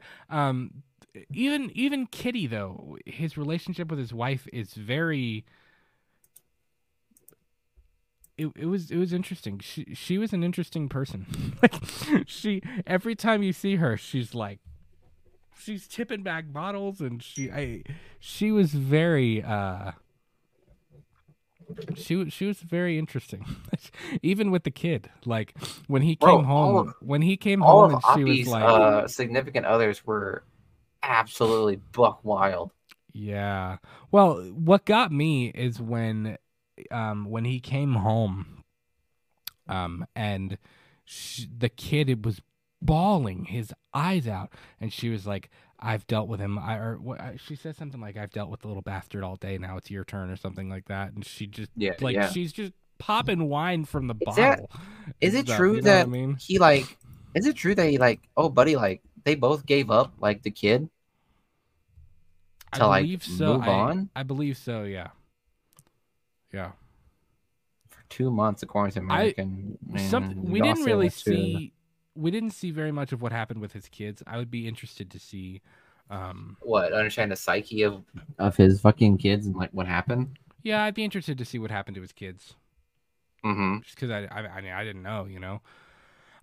But even there, again, I think complicated people attract other complicated people, and not only was his mind a very complicated place, and he had this science and nuclear theory and this trying to study physics and things like that, like just permanently pulsing through his brain at all times. But he had the affair with Jean Tatlock, and he had his strange alcohol induced relationship with his wife, even though I do think they loved each other. I mean, I think he had a decent relationship with his wife. But I again, it's complicated. I mentioned I mentioned this to Miguel when they're interrogating him, and Emily Blunt is watching Florence Pugh just like bounce up and Bro, down on him. I was like, why are we why lingering did on you this start shot for so bouncing? long? Because I guess it's just like to like really like Right, I understand why. focus It on the just idea that Emily Blunt's character was like betrayed and like how scarring that can be for someone. You know what I mean? Like I yeah, get why it was like that, but it was just something where it's like it was definitely something that caught me off guard, if that makes sense. right, Because in that scene alone, I mean, I like the idea that it put Oppie as like butt ass naked in that room because it's pretty much what's happening. Like his life is being stripped apart right, and put under a microscope. Like the man's freedom and the man's privacy was being stripped away bit by bit. But then to also like add the fact that his like intimacy was put on display there, like to understand like to be like fully like undressed and naked, that's a level of vulnerability that you have. right. But then actually give your body to someone Mm-hmm. and have that person give your body to you Yeah. is a very vulnerable state to have. So that just had to like put in more perspective where it's like Yeah. what they did to him in that badge renewal was almost the same as like bending him over, stripping him naked, and basically ran him up the ass. It was like there was Yeah. oh buddy It was it just had a dual meaning to it. yeah. Yeah, 100%. So It had a dual meaning to it. I'll tell you what. I think there were some questionable characters and like how good of a person they were. Truman, I was very interested in how they portrayed Truman. They didn't portray Truman to be a very like nice guy. yeah, Like they said don't bring him back he in my came office. across as kind of a douche, Yeah. which I found pretty interesting. I thought Truman would have a little bit more of a role in it. Truman really only had No. that 5 minute scene. I mean, he was mentioned throughout the movie, obviously, but Mhm. but he was only in it for that quick little zip of time. But again, Gary Oldman doesn't get any better. Like Gary Oldman's just a beast when it comes Yeah, to when he stuff sat like that, down, like I was character like, acting. yeah, there he is. Yeah, There's my he's boy. so good, man. Hmm. But there's so much. Like my brain is just like I feel like I have Oppenheimer's brain right now. Like it's just going Well, do in you like want a to million different do you want to directions. do you want to like highlight Robert Downey Jr. because he said in his interview like Yeah, this is probably one of his yeah. best roles that he's had He like said this is the after the best movie MCU. he's ever been in. Yeah. Yeah, and he did. His character was interesting. I wouldn't have pegged him as the villain of the film I to did. start off. I could see it because I've seen Robert Downey Jr.'s projects like before Iron Man, and he can play a villain, I'd say. Oh yeah, I mean Rather he a did a great job. misunderstood villain.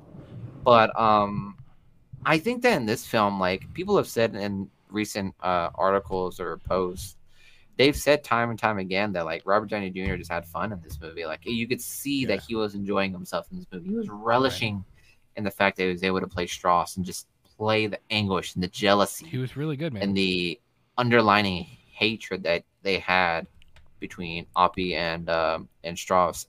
So for me to think that Robert Downey Jr. didn't do anything but thrive in this role, I mean, there's nothing much left to say other than the fact that like of just nitpicking things that you didn't like about him in this film, but as very slim picking because he did fantastic in this film. Like you He could was see great.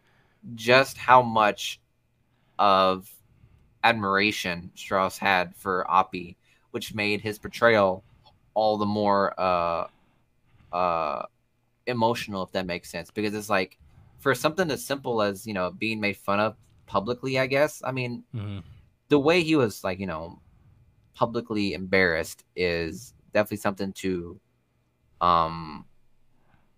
need to be reconciled, but to make his peer, his better half, I'd say, or like his friendly competition be ridiculed, barred, stripped of his clearance, Well, and have his legacy tarnished throughout the entirety of his later life, like that's insane.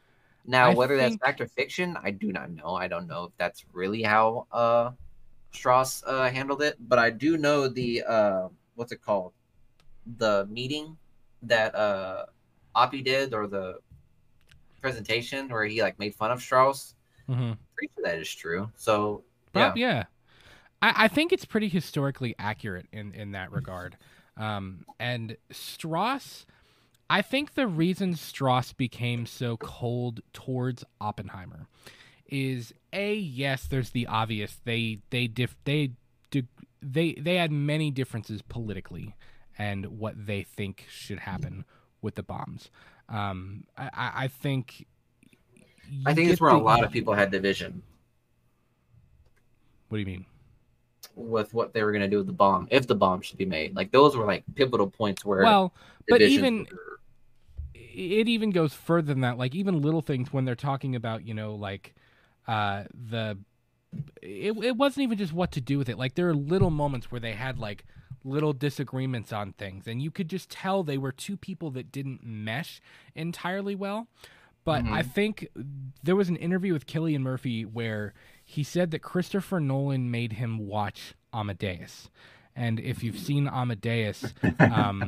Wolfgang Amadeus Mozart and Antonio Salieri had a very interesting relationship. Salieri very much respected Mozart, and he knew that he was an absolute genius, and he knew that he was brilliant, but he also there was a Hated hint his of guts. jealousy there. Again, two people that just didn't really mesh all that well together. And I think there's definitely a little bit of that going on with Oppenheimer and with Strauss. I think they respected each other. I think Strauss saw the brilliance in Oppenheimer, and I think he probably knew that he was right to an extent, which is why he had to try so hard to knock him down. Because, again, I think Strauss definitely plays more into the typical political BS type thing where Mhm. you know what I mean, where it's like the dirtier side of He politics. drank the tea. He drank the Kool-Aid He's of definitely what kind the of status quo was, whereas Oppenheimer was more, how can you say, more excited for the discovery of the bomb. right. But a lot of Oppie's peers were like, "Bro, you know what they're gonna do to you. You know exactly what's about to happen the second you discover this thing. The second you test it, you know what's gonna happen. Yeah. But you're still gonna go with it." And Oppie is just excusing himself with the idea of like, well, it's a race, Mhm. but he actually really did just want to know. He wanted to know if he could do it. I think he just it was, I'd say, probably a selfish race for him. Like it was just something he wanted to do himself, and Yeah. he wanted to find a way to discover it. Strauss reminded me a little bit more of like the House of Cards type of politics, where it's like it ain't all doing what's right. You know what I mean? Yeah. It's Yeah. it's doing what you want to do versus what you know is right, and Hmm. that's kind of where I fell with him. No, because you could tell with the meeting, where the fucking hearing, that's what it's called. You could tell with the hearing, like this man really like had this entire thing planned out from the beginning Mhm. to pretty much fuck over Oppenheimer, Right. all starting from the isotope incident. But you gotta admit, it felt a little good to just see that whole thing just crumble in front of his Oh face. yeah, to see him not get Yeah, confirmed as a part of yeah, it was great. yeah. Even to see the guy that was helping him, his like staffer or whatever, that Pretty was much like like come to realized he realization, was like wrong, the second Robert, the second Strauss like admitted to what he did, old buddy just flipped the switch and said, "That's how you know what you did was bad." Like when Yeah, your yeah, closest confidant is just like, "Hold up, you did what?" And just right. completely flip the script on you. Yeah, what you did was grimy as fuck, and I mean, you deserve not to be confirmed into it. Like, to be honest. Yeah, yeah. So, golly, Well, man, yeah, Strauss was definitely one of those characters where you definitely felt like you're hurt by the realization that he was betrayed, but in the split second where it ended up blowing up in his face, you almost had like a felt of reassurance where like finally, Oppie kind of got his like comeuppance, if that makes sense. But that's not to say Oppie wasn't that great of a guy either. Like, oh, buddy, just I mean, he wasn't that great either, if I'm being honest. Like, yeah, yeah. he has his own skeletons. He does, and I mean, but I don't think he was a terrible dude. I think Hmm. I think he made some bad choices, but I don't necessarily think the bomb was. I mean, when like the poisoning the teacher thing. I mean, that's obviously he's got some issues going on, but I don't think the bomb was his fault. I don't think Hiroshima and Nagasaki was his fault. I mean, yes, to an extent you could say he's the one who created it. Okay. So be it. Yes, you could say it's his fault, but at the same time, he didn't give the okay to use it. You know what I mean? He didn't I thought, well, in the meeting, kind of did. yeah, but he didn't necessarily want it to go down in the way that it did. You know, Yeah. what did you think of the Trinity test? Now, in what regards are you talking about? Are you talking about like Christopher Nolan's depiction of practical Yeah, effects, just or that just the scene because okay? that was kind of I'm like not gonna the lie. we were moving towards it. Yeah, like that was like the hype, the biggest hype of it all. And I gotta say, and this is probably fucked up for me to say, but I found the flashes that Oppenheimer had throughout the movie much more um, Mm-hmm. exciting than the actual explosion. Which I know that when it came down to the actual explosion, like the sound came a little ways after the first explosion, if that makes sense. Yeah, So I'll say this though. I mean, Christopher Nolan did a really good job using practical effects to depict the explosion that we got. And some people don't. I think some people think that like a nuclear bomb is like vastly different from like uh any other bomb, and yes, it is. But it's still just a giant fireball that's just incinerating everything around you. Like that's pretty yeah, much what it yeah, is. So yeah. don't take that with a grain of salt whenever I say that like I feel like Christopher Nolan just made it seem like it was just any other bomb, but Yeah. just made it to the point where it's like it was the most advertised and anticipated thing you're ever gonna see. I thought there would be a little bit more of like what you said with those little flashes where you saw like the slow motion, like the flames spreading and the like the particles kind of blowing up in between. Like I thought there'd be a little bit more of that going on, but the build up to it was nice. There was a lot of tension moving in, even when Matt Damon's character is hey Jonathan Nicholas, what's up, man? Hey, Even man. when Matt Damon's character was was having that conversation with him when it was raining and things like that, and he was like, he when Oppenheimer was like, we don't know if the nuclear reaction is just going to continue, and he's like, are you saying that we could destroy the planet right now, like with this test or whatever? And he's like, we'll find out in an hour and 58 minutes. Like that. He said You the likelihood felt is very, very minimal. when you saw them preparing to actually do it. Josh Mhm. Peck's hand, and he's shaking before he like actually presses the button and things like that. It Can you felt imagine very being the person intense. to like have the button? Like Oppie didn't have the button. He was happy to just sit back and just watch wherever the fuck happens. But to have Josh Peck sit there and be like, if it looks like it's gonna go bad, shut it down. And Josh Peck's sitting there like, bro, I'm either going to create the greatest discovery of this generation, or I'm just gonna pretty much destroy this fucking world. Yeah. And I said it. I think I told Sierra. I said we really were like Oppie was really playing with something that could have destroyed the world, Yeah. and we were not even thought of. Yep. If you think about it, like that, what he did was a pretty big. Risk? I guess not. I guess it wasn't really a risk because they ran the numbers and stuff like that. Like statistically speaking, it was not going to. Right. It wouldn't have. Yeah, but it's just the fact that 1% of something of that magnitude. It's like saying like you have a 100-to-1 chance. Like if you push this button, that you're gonna die or you're gonna be a millionaire kind of thing. It's like, are you really willing to push that button? But the odds are in your favor.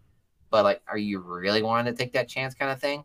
And I think that's something Oppie did. And golly, like thinking about it, it's like everyone was either prepared to watch the greatest light show in history of mankind, or just accept their mortality and watch the world burn into flames, pretty much. Yeah.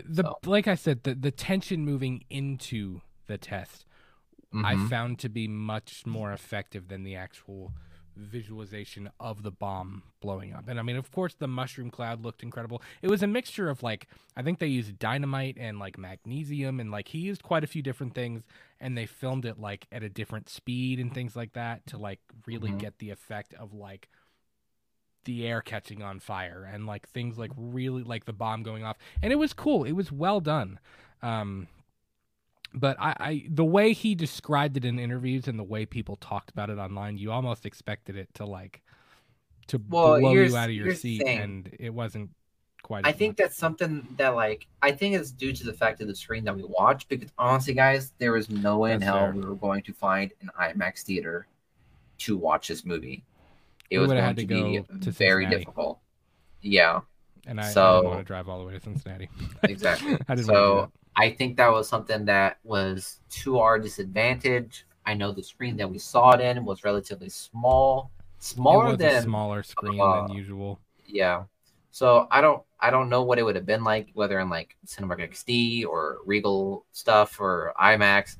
Like, yeah, I know that would have been difficult. I knew from the get-go that it wasn't going to be, but I was still willing to be like blown away by it. And I mean, I was given my cake, and I ate it too. Like, I thoroughly enjoyed the explosion that we had, and I thought the way he did the practical effects was really well done, and I enjoyed how they really put in the show of like what it exactly was that they created. Because now, if you think about it, like the atomic bomb that they made now scales minuscule to what we are all know that we're capable of, or what is already being built, or what has already been built. Right. So I think Christopher Nolan just wanted to showcase that like what they were experiencing was something that was never before seen, and all of human history. That's not to say that this happened before human history, but like this is the first like man-made thing that they've created. So I think they did a good job with it. Practical effects. I think Christopher Nolan did a really Yeah, great job. it I know it Christopher was Nolan is known for like his more practical effects for these grand scale shots. So yeah. yeah, You big know, props to you Nolan. know what I thought it was going to happen? I really thought that what was going to end up happening was these little bits of like the slow-mo explosion Mm-hmm. of the nuclear reaction happening and the flames and the explosion beginning. I thought we were going to get a much bigger version of that, like those pieces, Yeah, like those quick like cuts. those pieces kind of in one bigger cut, but it ended up not happening, and that's okay. I mean, that was fine. Mm-hmm. Moda, what's going on, Moda? He says, "What up, boys? What's up, man?" Hello. So the crux of the whole thing, obviously, I mean, we kind of talked about the whole, they used the bomb after Germany surrendered, and we see the effects when he goes into the rally when everybody's cheering him on, and he's seeing people's skin coming off, and Bro, it showed you can, Oppie's foot to step into yeah, someone's chest, like yeah, cinch chest. I was like, yeah, like not too like far off you of what can actually happened. see you can see when he becomes the father of the atomic bomb, and it's like people are cheering him on, but the intense and gruesome nature of how it killed people when they dropped the bomb really is starting to get to him, and he's starting to think about, like, this is because of me. Like, I didn't pull the trigger, but I'm the reason that this happened to people. And he starts to question if it even had to happen to people, which is when we get the scene with Truman. And, that was factual, by the way. I looked it up a minute ago. Truman really did say, "Get this crybaby out of my office." And it said as he was leaving, he heard him be like, "He's got blood on his hands. I have way more blood on my hands." Like, Truman kind of thought he was just being a crybaby about the whole thing. And, Yeah, because like he thought, because like Truman was like, you made the bomb. I decided where to drop to it. use it. Yeah, yeah. Yeah. I was like, Well, and I think Truman really did see it as mercy. yeah. That a lot more people would have died if they would have kept fighting. Yeah, But because there's also right the now, question of would Japan have really kept fighting if they were the last country in, you know what I mean? That was really all about it. I don't know. yeah. But he also, like, the way Truman saw it was he kept seeing the casualty rates go farther and farther and farther and farther, and he just felt like, if this is what's going to end it, I'll end it now. Like, fuck it. And whereas Oppie, I mean, he was creating something that was easily going to be like the most powerful bomb known to mankind. And he was of the idea, like, do we really need to use this? Like, this is really bad. Like right. That's where the theology That's where the theology question comes into play. Well, and for me, the thing is, like, when you get into the end of the film and when you get into I don't even remember how the end of the film ended. Well, the last third of the film, when you get into the trial for Oppenheimer and the conversation he has with Albert Einstein at the end of the film, Einstein's fear from the very beginning was that they were going to start a nuclear chain reaction that would just continue and that it would ignite the atmosphere on fire, which apparently, scary as hell, apparently is a real fear. Like, that could legitimately happen. Scary. Like, I don't like that. That's freaky to me. The whole thing is freaky to me. But that was his fear from the very beginning. And the thing is, he was advocating against further nuclear development with the hydrogen bomb and with other nuclear weapons because he felt the immense pain and the regret and the guilt from what it did to people. And I think he realized that, what's the end game here? Like, that, look at what this did to people. and this, and we look how hard we pushed to get here, and look what it did. If you continue going bigger and bigger and badder, what are you gonna do? Like what? Like it's at what point is it like, okay, it's big enough, it's strong enough, it's bad enough? I think he really feared. There's always a bigger bear. I know. Like, I think he feared what could be.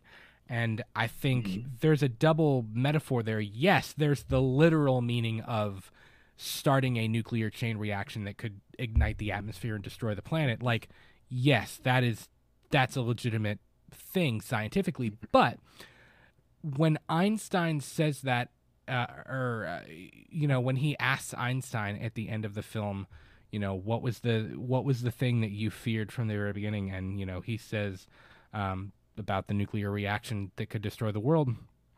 And Oppenheimer's looking off and he says, what if we did? There's a double meaning there in that,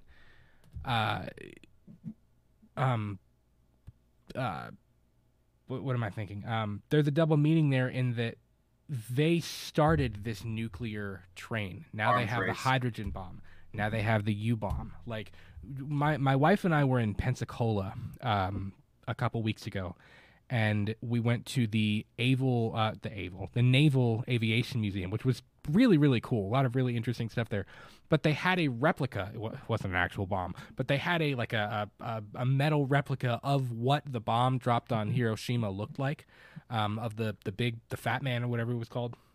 Mm-hmm. And they had a replica, and they had a whole section about, they had the times that the bomb was dropped on Hiroshima and Nagasaki. They had transcripts of Truman talking on the radio. They had all kinds of different stuff, just a whole section on that event.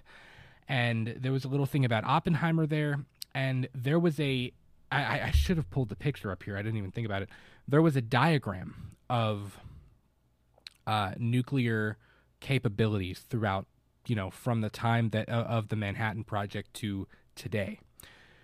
And you see it, and this is one of those moments where it's like, it kind of hits you that it's real. It's not just a movie. It's not just a story. It's real life. These things really happened, and these capabilities really exist.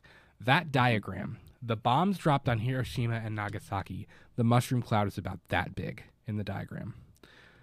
I think it's called the SAR bomb, like CZAR bomb, that Russia developed, which was like the last big nuclear test, is like that big, the mushroom cloud. Like the capabilities we have now. And I think that was what he was worried about. He was worried about the chain reaction, not even igniting the atmosphere, but the chain reaction of people are always going to want bigger.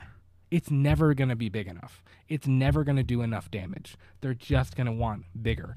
And at some point, you have to think to yourself, like, okay, at what point does it not even matter anymore? Like, if there was a full-scale nuclear war, and this is what makes the people struggling to find the profoundness in the film. I think the ending shot where he's having the vision and he's seeing nuclear war happening, and you're seeing all the missiles shoot up, and when you see the fire spreading through the atmosphere, I think that's kind of like that's the crux of the entire thing, is like, at what point does it become pointless to even use it? Because if we were to use the bombs that we have capabilities of today, it would destroy the planet. Nobody wins. You know what I mean? No side wins in that scenario. And I think that's what he was afraid of. And that's kind of what I think that's what Christopher Nolan was trying to say. If there was a message in this movie, I think that's kind of the thing that I took out of it. And I think that's the thing to take out of it, is Oppenheimer was right. He was right. This is a chain reaction of events that started with the Manhattan Project and with Trinity, and then with the bombings of Hiroshima and Nagasaki. And, I mean, obviously there are United Nations procedures in place that, I mean, nuclear weapons are not used anymore, thank God. But there's that constant. It's scary. There's that fear of like, holy crap, this could happen. You know what I mean? Like this is not. He was right. Like there's got to be an end game where it's like, okay, this isn't having that kind of weaponized technology is not even. It's not even useful anymore.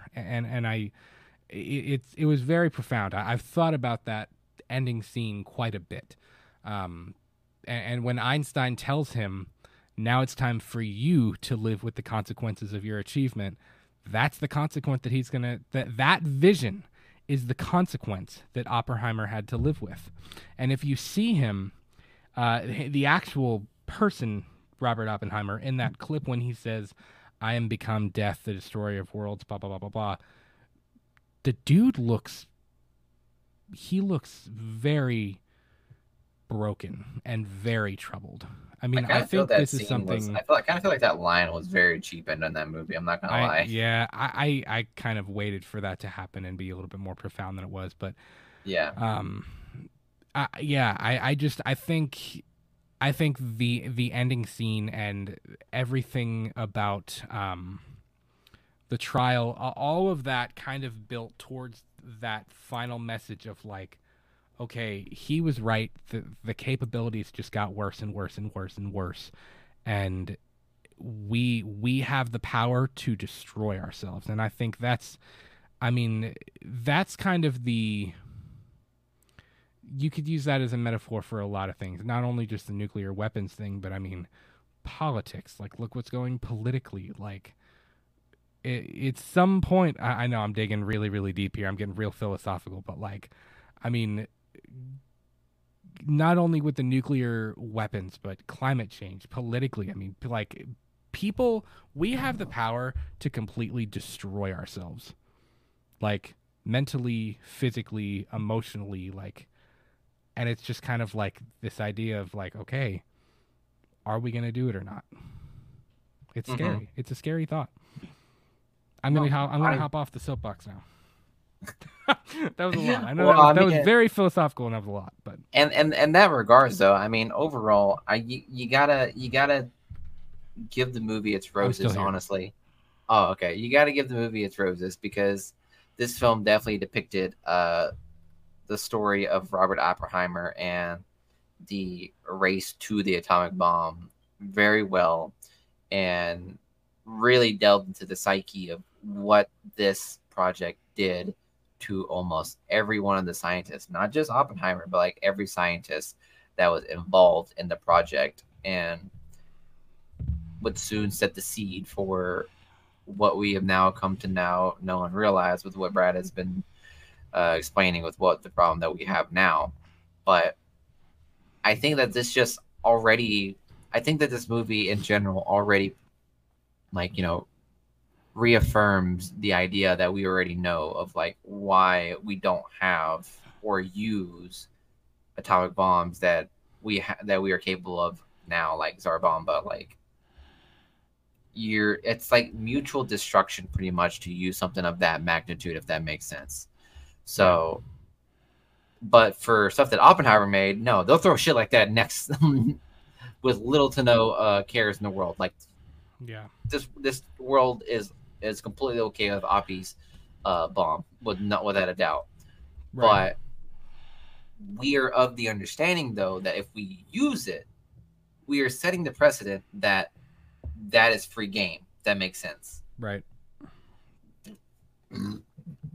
So that's why a lot of these, arms are just, outlawed or just not really used, because like everyone is of the opinion, even Russia is of the opinion, even though it seems that it's not really the case, but they are well aware of the idea that like, if we throw a stone, if we throw dirt, they're going to throw a stone. If I throw a stick, they're going to throw a boulder, and then I'm going to throw a bigger boulder. And it's going to keep piling on and on and on to the point where we have self-reassured destruction.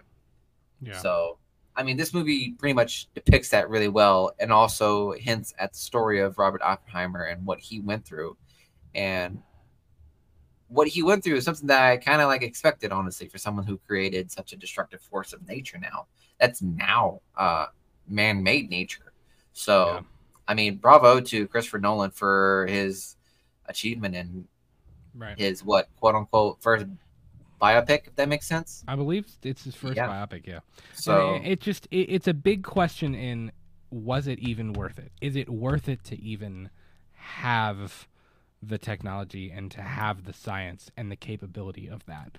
And that's I mean, it's a big, very big question, but I think it's one that Christopher Nolan um, proposed really, really well in this movie. Not only was this a movie about a very interesting person, but it makes you think about the implications of what we have and about what actually happens. So this one is a 9.8 out of 10 for me. I really, really enjoyed it. It definitely lived up to the hype. Miguel, what about you? Yeah, 8.9 to me. If you Really, heard that. 8.9. Yep. Solid.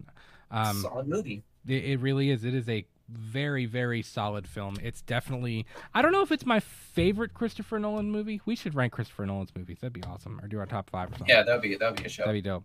But yeah, it's not my favorite of his films, but it's definitely in like my top 2 or 3. It's really, really well done. And it's kind of different from the other stuff he's done, which I kind of dig. So listen, we're 2 hours in. Real quick before we get out of here, Mota said, off topic, sorry, but got anything exciting planned for spooky season this year? Well, my friend, that's I'm glad you asked. The teaser trailer for this is on the channel now. You can go check it out. But we are doing the second Let's Talk Movies Oktoberfest. It begins on September 29th. And we have, if I do say so myself, I think we have some of our coolest content we've ever had planned for the month of October. So we have a couple of cool things. We've saved a lot of like Halloween like franchise, like Michael Myers content for then.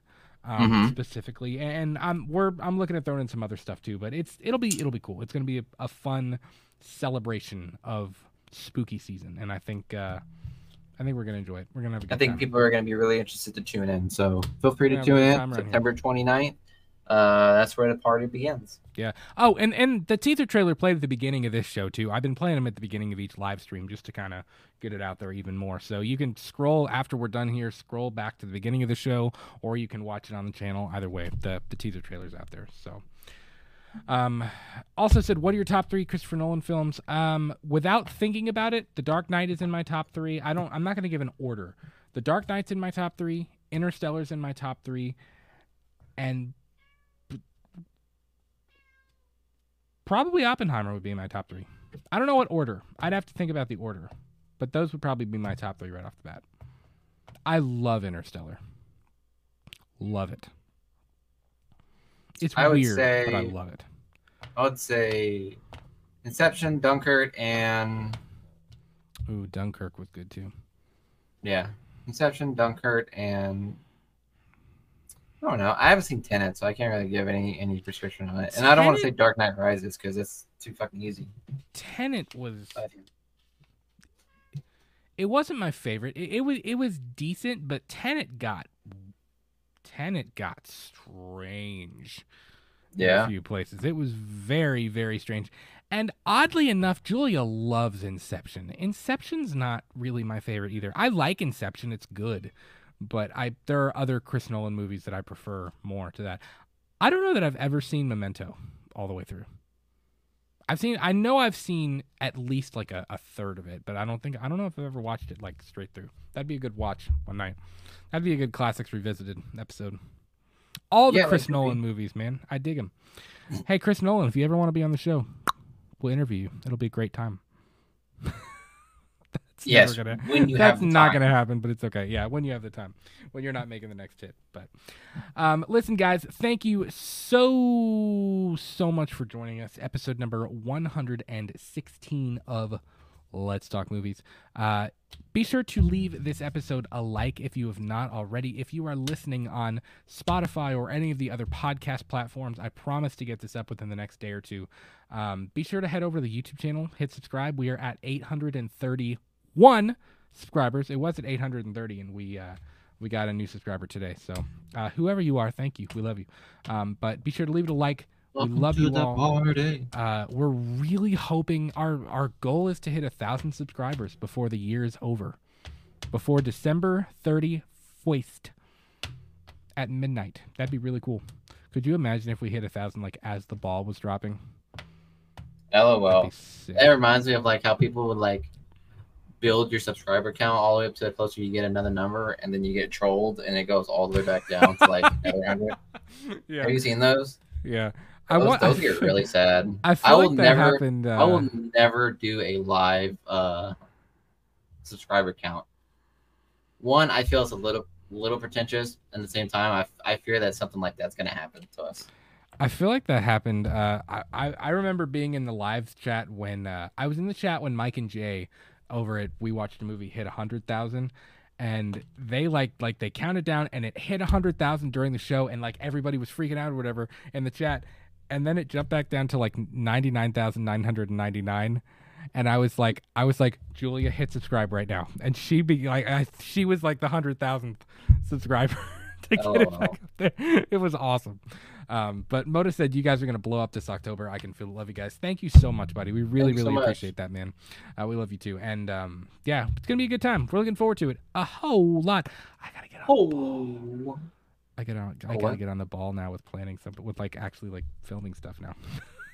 It's that time. We gotta get rolling. I feel like that was like something we could have said like post live show. But it's okay. It's all right. It's all right. We're human beings. It's all right. But be sure to follow us on Twitter or X, whatever you call it. It's always going to be Twitter to me. I thought about changing the icon like on screen, and I was like, I'm just going to leave it. Who cares? You can follow us on Twitter, Instagram, TikTok, X, and Threads. That's too much. At LTM Podcast KY. You can. I don't know what I'm saying now. New shows premiere every week at some time. We love you. Bye. I would not be leaving with that attitude.